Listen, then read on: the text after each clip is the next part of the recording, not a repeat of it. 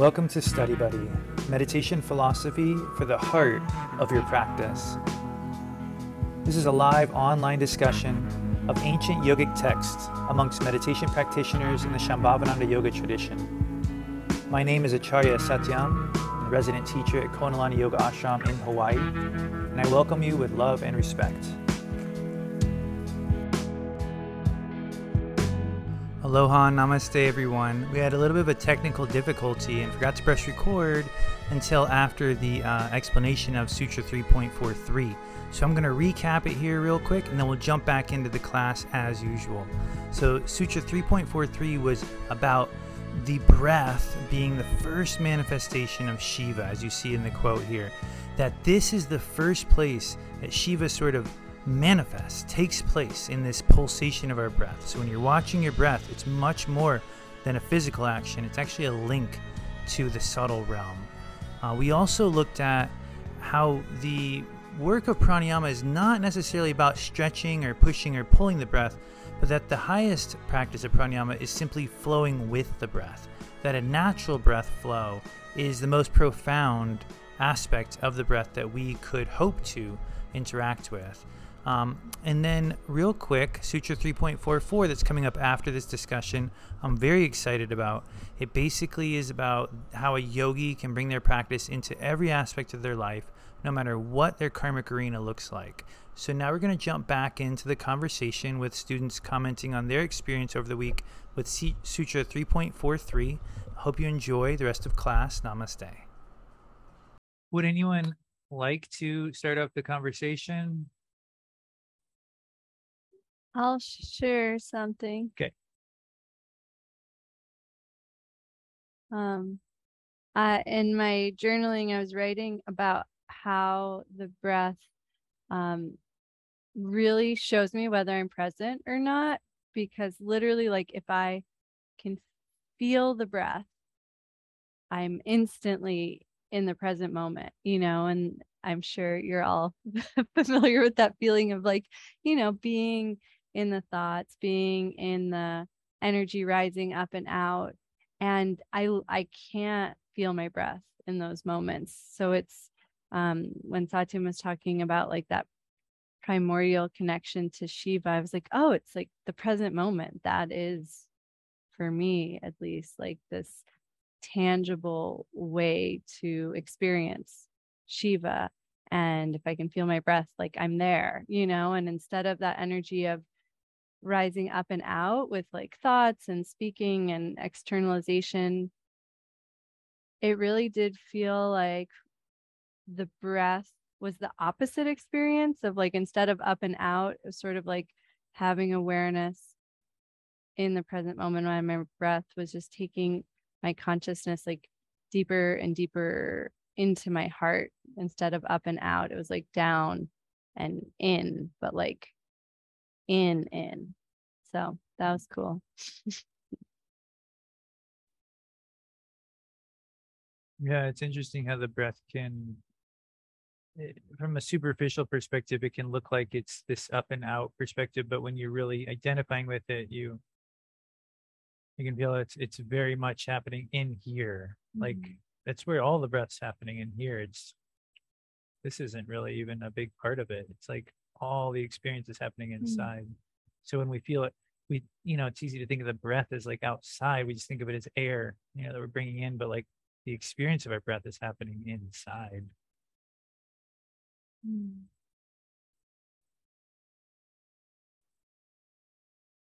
Yeah. Prabhati, sure.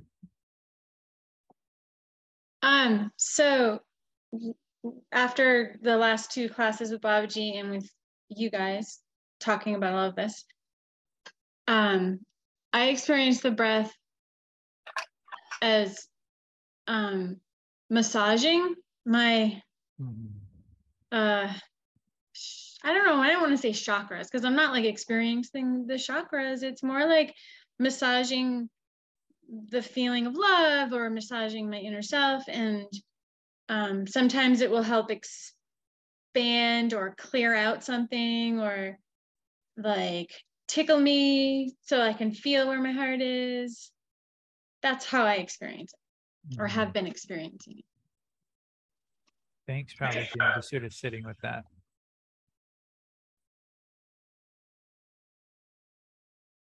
Yeah, in Babaji's quote, that's abridged from earlier. He did say, let's try to look at the breath as well. Eventually, he said like a massage, and I think what that's getting to is the transformational power of the breath. It's like what can water can cut through rock, right? But it doesn't happen all at once, but it happens. Absolutely. And it feels like the massage is of the breath is when you're actually feeling the energetic experience of breathing rather than just the superficial, what water looks like as it brushes up against the rock. But what if you could feel the micro level chipping away at that rock in that one splash? Well, that takes time. You have to really watch and feel and like we can do that because we are the breath. And if we're really paying attention to the part of us that it chips away, it's like you will feel that force happening, and it seems like one of our biggest lessons is, we all want the force to be some strong pranayama. We want to see a waterfall, we want to see a fire hose, but that's very unrealistic in terms of like most of the work of the breath is occurring in a very natural way and very sort of quietly. So, but yet it's like incredibly powerful. So yeah, that massage, I think that's the perfect, and I think that's why Babaji used it. Like that's the kind of power we're talking about. What kind of power does a massage have? Interesting, is a massage powerful? Yes, incredibly.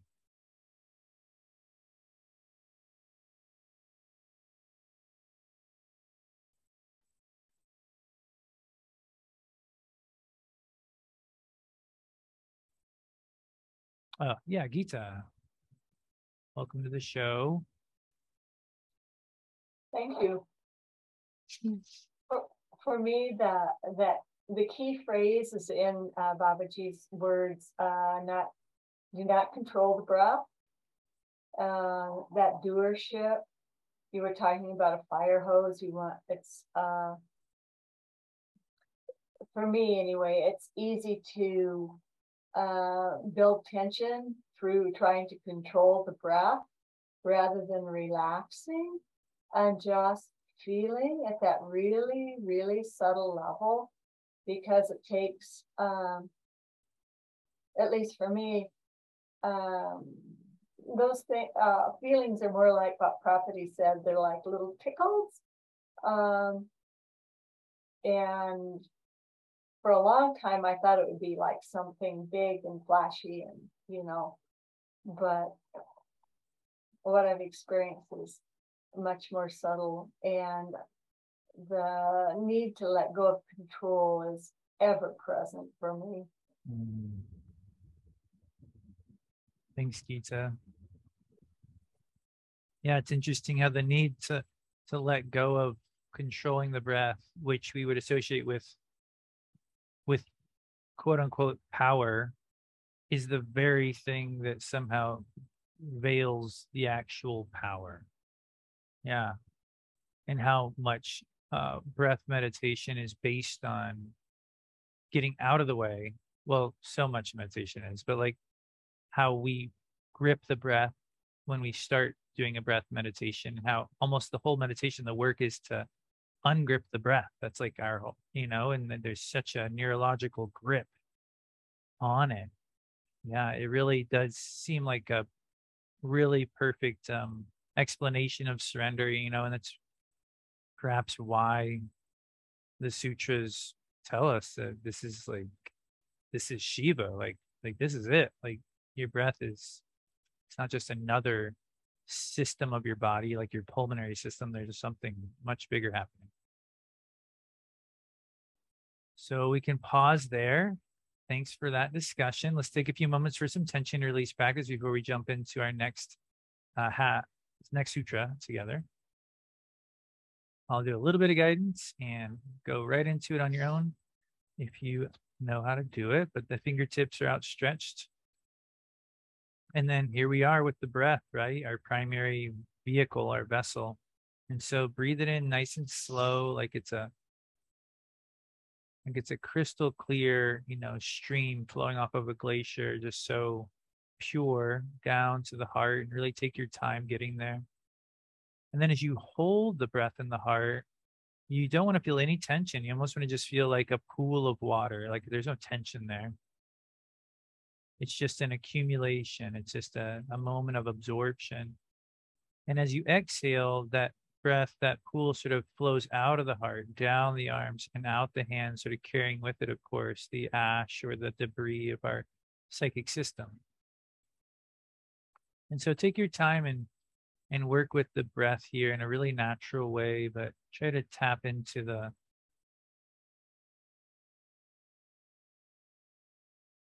freshness that the inhale brings in, and the gentle expansion that the moment of pause provides us with.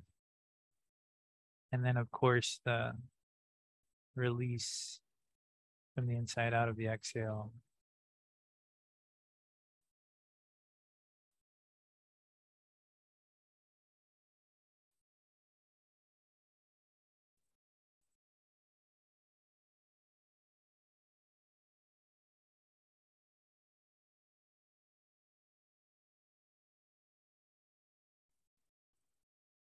And try to feel the breath working for you, working with you.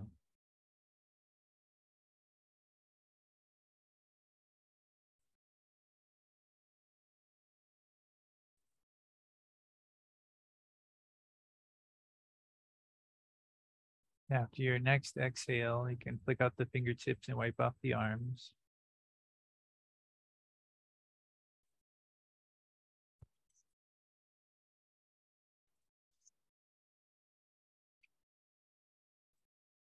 And I will sort of magnify the screen, so in case anybody's on a mobile device, you can see it better. All right. It is one of our longer sutras. They seem to get longer and longer as you progress into the back of the book. Second to last sutra, everyone. Second to last. Here we go. Nasi kantar madhya samyamat. Kimacha savya hasavya sausum neshu. Here we go. Try it together. It's just really one syllable at a time, Nasi kantar madhya samyamat. Kimacha savya hasavya sausum neshu. In all the channels, left Ida, right Pingala, and middle Sushumna, there is prana shakti. By the constant practice of bringing one's awareness to this inner state of prana shakti, there abides the awareness of that central reality under all circumstances and in all conditions.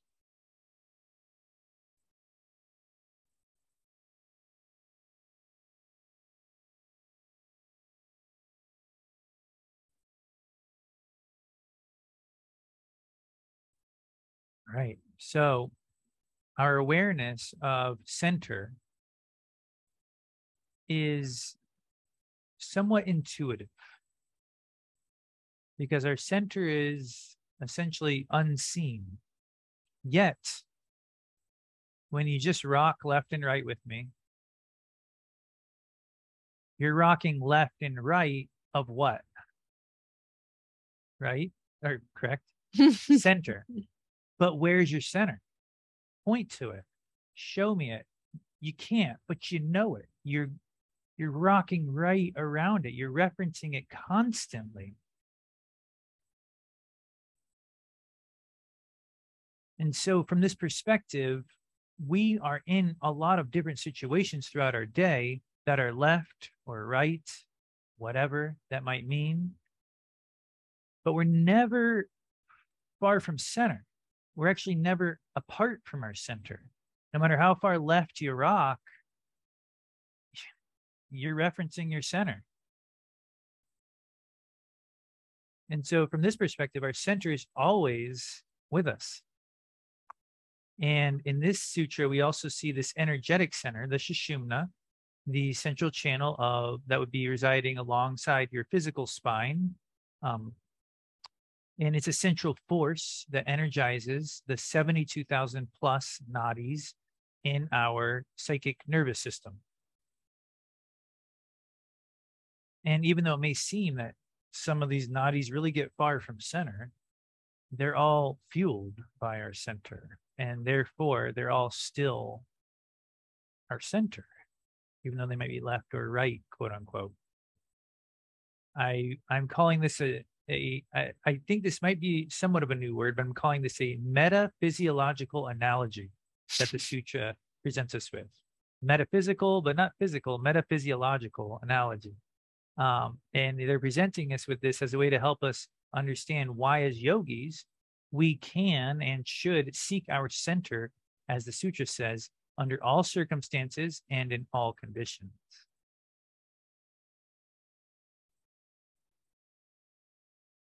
Because if everything comes from center,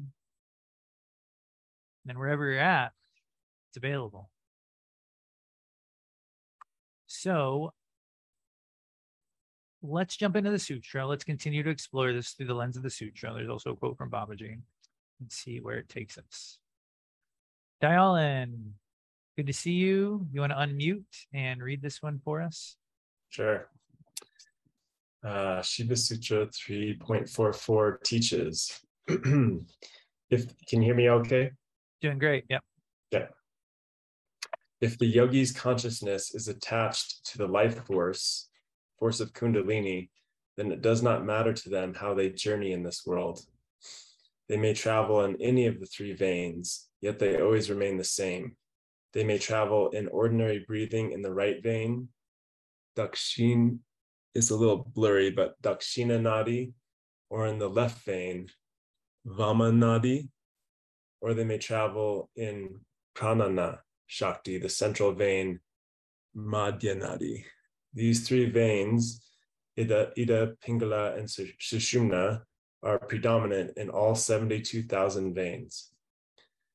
In the Svachandra Tantra, these 72,000 veins are compared to the veins in the leaf of the Chinar tree. Just like the veins in that leaf, so also in the body of prana, there is only one central vein, from which are projected thousands of smaller secondary channels. As the thread-like veins in the leaf of a palasha tree completely pervade that leaf, so do those innumerable subtle channels completely pervade Vyaptam, this body. All right, thanks, Dyalan. That was a challenging one. Yeah, I was like, wow, I really threw down on this slide. Yeah, thank you for hanging in there on that. But yeah, this really, I wanted to include all this. In fact, the last half is actually a footnote that I found really helpful with the tree analogy. But yeah, you know, it's really spelling out our work in the sutra, that basically we've got these three, you know, this central path, we get the central vein, and then we have all these subsidiary veins, just like a leaf has the central vein in the middle, and then it goes off into what almost appears to be almost like infinite, you know, cells. And in that, in our lifetime, we are going to travel out on these veins. Like, we're going to be moving through our life, and if you were to track your movement, you know, it almost look like it's going out towards the end of this leaf. And that's okay. And that's always going to be okay as a non-dual yogi, because center does not mean physical center. It does mean that there is a physical center, and it does mean that is a part of our life. But as non-dual yogis, we know that there's also a life happening. There's also manifestation happening, and that both are true, and that our physical center is always with us.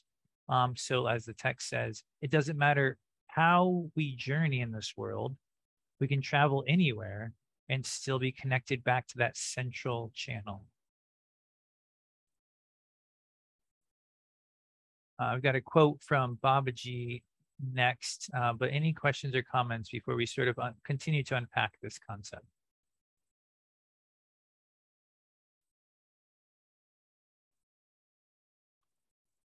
Okay, let's hear from Babaji. And I apologize, the slide for some reason doesn't say that at the top, but this is a quote from Spiritual Practice. Usha, looking forward to your talk coming up in a couple weeks. Do you want to read this one for us? Oh, it's another long one. Hang in there. Yeah, you're not quite unmuted yet.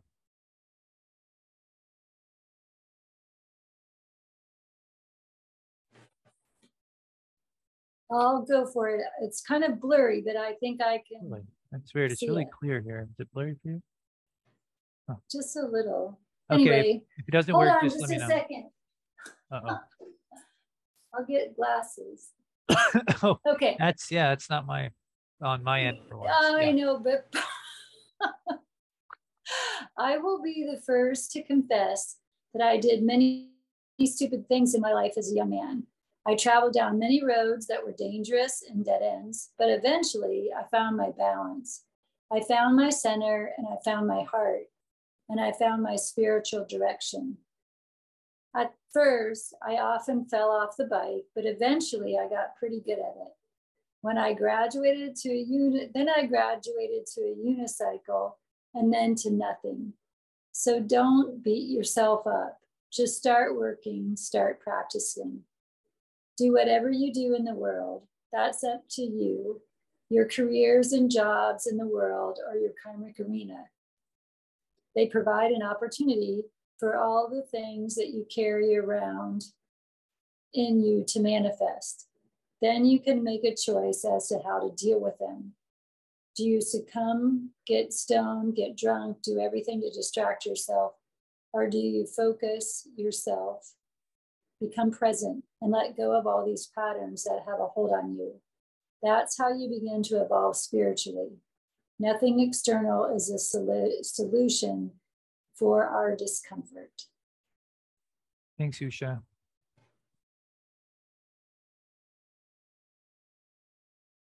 This is just one of the many reasons it's so priceless, why it's one of the jewels to have a teacher, a living teacher. It's just the fact that you can see it, that it works in a real life scenario, that's not, a story, from long ago, but like a story from today, that Babaji says, I made mistakes. I lived in this world, but eventually I found this direction, this practice, and that brought me to my center. And that we all have a path. We all have a karmic arena that is assumed. It's how we work within that karmic arena that defines our experience, whether or not that's a centering experience, whether or not your work is bringing you closer to center, or whether that work is literally distracting you from center. And that's always going to be in our court, up to our practice.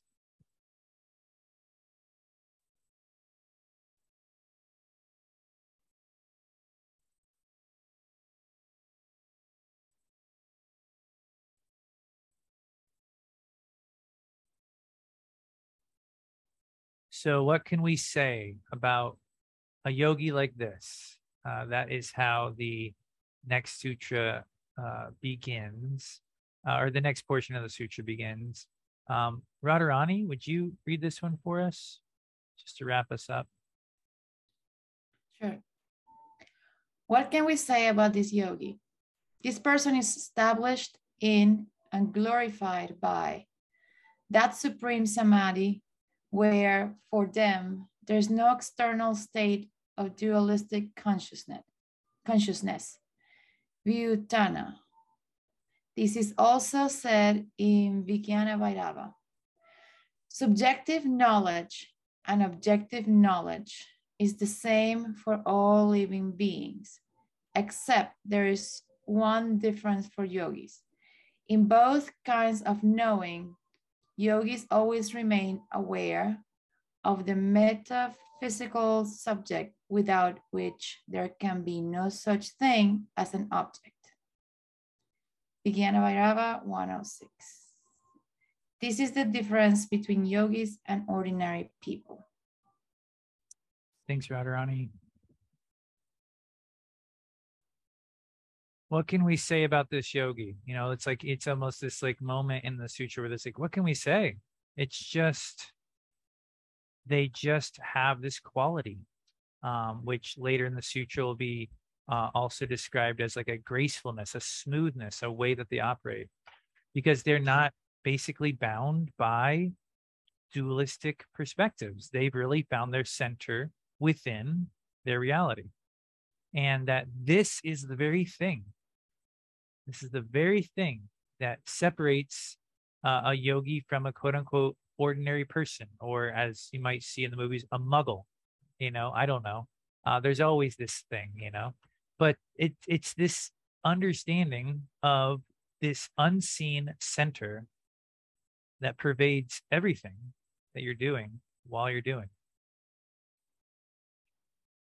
That's the thing. That's the defining characteristic, perhaps, that we all have subjective and objective knowledge, meaning we all have knowledge of who we are and who we think what we think the world are, and we all have an idea of what, you know, how this all works. But the yogis encounter all those ideas plus one. They have this, as it says in the text from a footnote, the metaphysical subject without which there can be no such thing as object, meaning this intuitive center around which all of this knowledge revolves. That will never be spelled out, can never be pointed to. Where's your center? You know it, but you can't quite say it or point to it, and that's okay.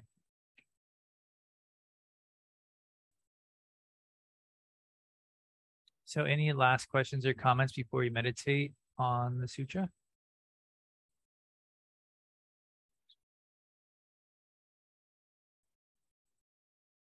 Well, feel free to adjust your seat. Make sure your seat sort of feels sustainable for 20 minutes or so.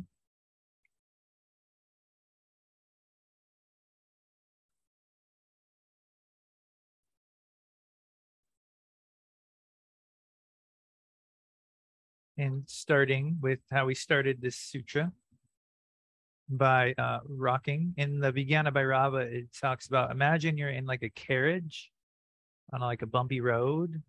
You don't have to actually bump yourself, but just let yourself sort of rock forward, back, but not like obviously, like let it be a little organic. Sometimes the way I phrase it is like you're sitting in a pool of water and it's the current just sort of moving you around. And then slow your movement down a little, because it's not actually about moving left, right, forward, or back. It's actually about feeling your center as you move. And it's interesting, right? That moving, though you could at first say is taking you away from center, is in another direction helping you feel your center. As you move right now, it's almost like clearer than ever before where the feeling of center, the very act of balanced movement requires it. And so while you're moving, try to imagine that center point. Imagine it being in the heart. And though your physical heart is moving, there's no doubt, but imagine this center point of the heart on a more energetic level. And hold that awareness in the heart even as you finish these movements. And you let these movements be a little bit slower and a little bit smaller. And imagine that that space in the heart gets brighter and brighter as your movements get smaller and slower.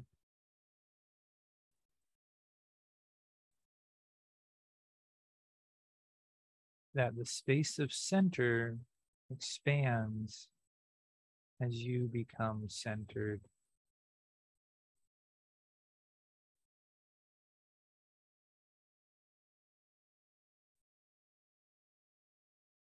Just let your breath flow take you down towards the center of the heart.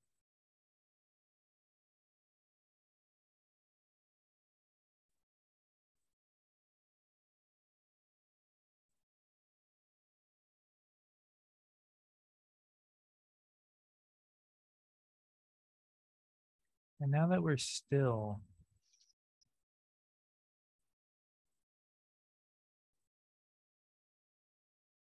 the center has a different quality.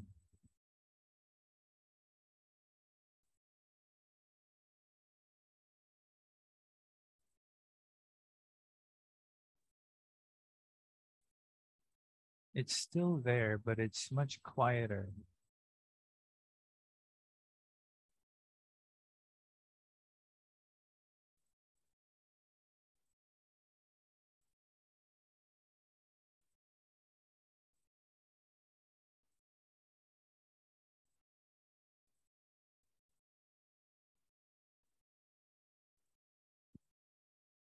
You can't really obsess over it.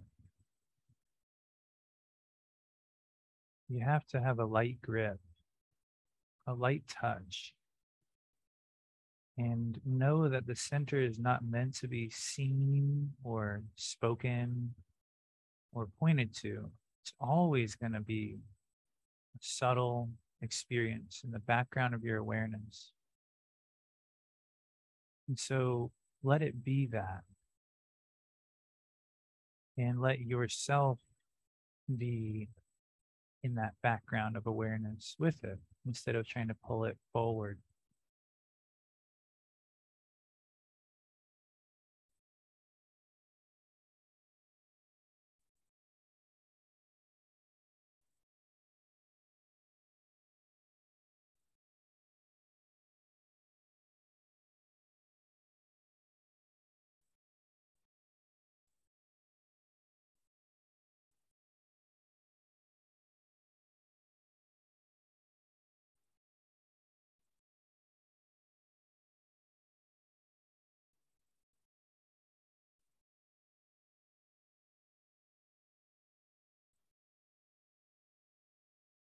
Let the energy of your breath simultaneously relax the body and yet also keep it balanced, upright, and alert.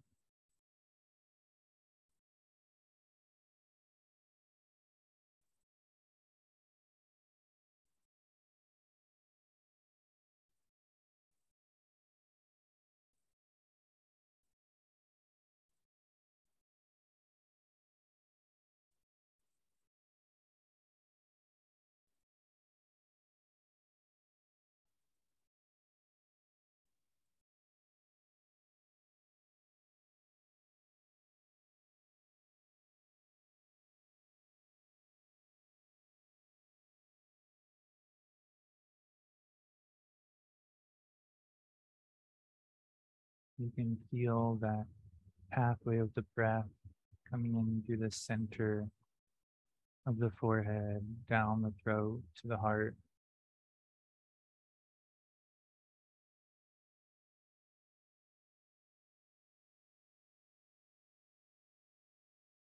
You can feel your heart as your center.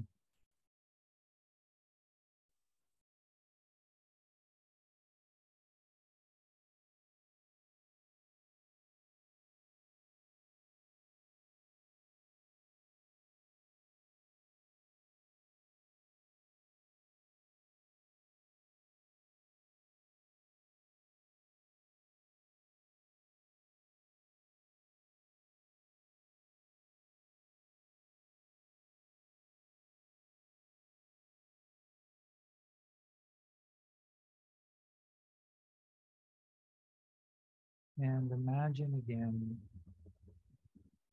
balancing, maybe on like a tight rope or on a ball. Imagine the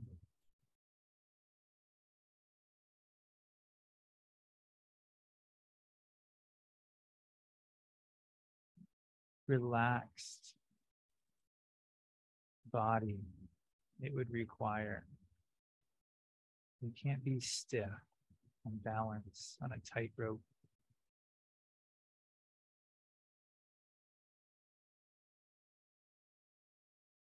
This fluidity is an expression of your center, according to the sutra.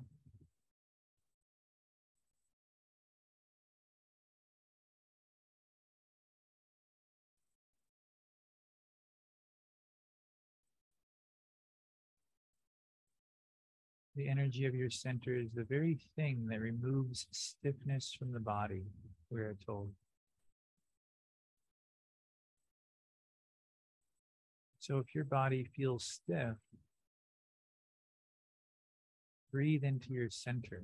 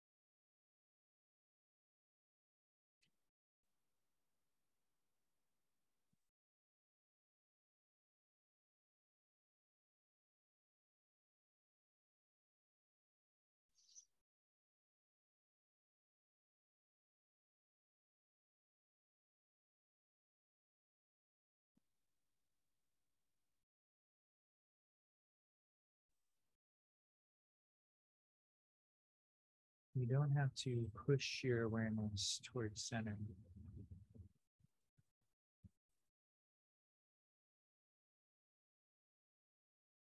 You just have to breathe with awareness of center.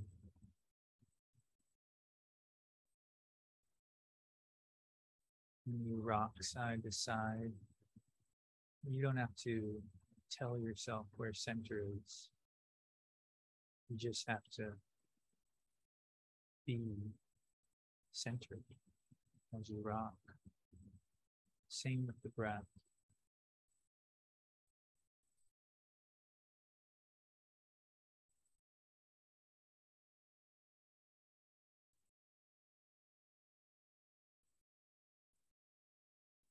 Let the breath move and you hold center.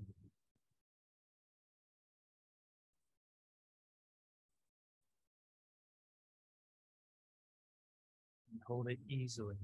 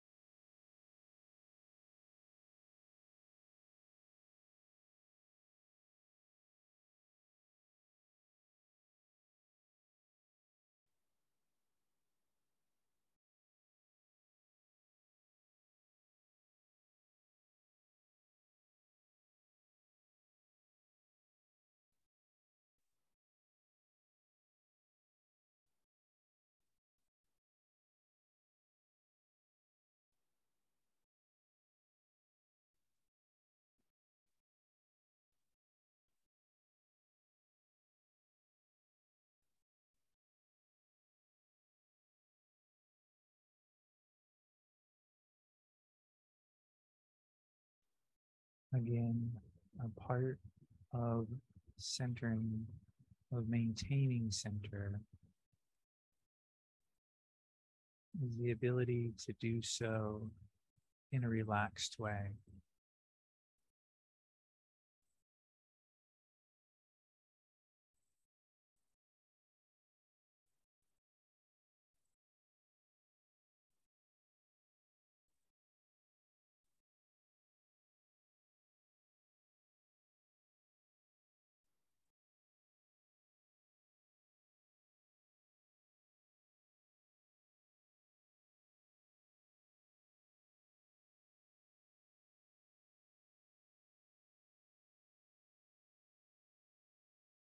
Just like maintaining your center when rocking left or right is relatively simple.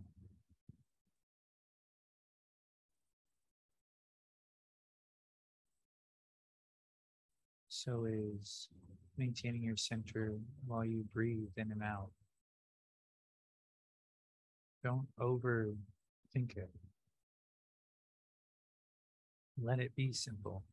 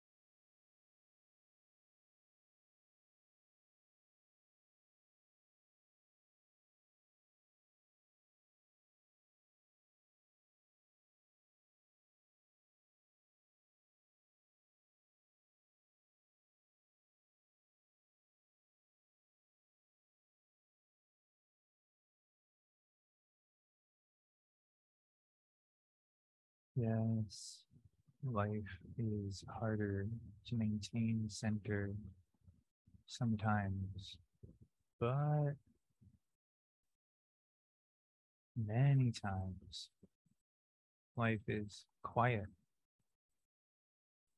and we can't relax with it. Center is simple.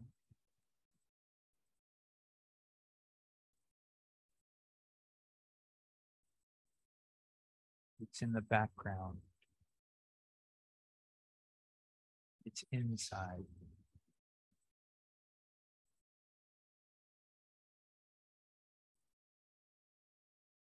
So as you slowly open your eyes for the last minute,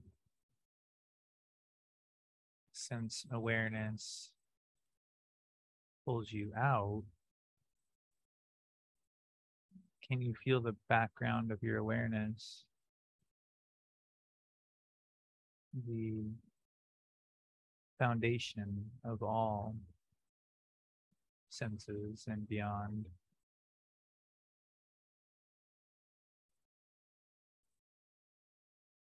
That allows all of this to happen without tipping the scales or throwing us off balance.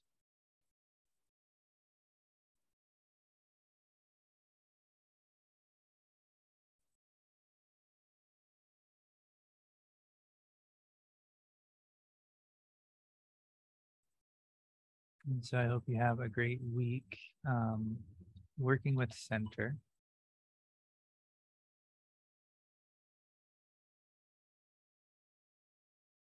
And in many different circumstances, as the sutra asks us to do in any and all conditions.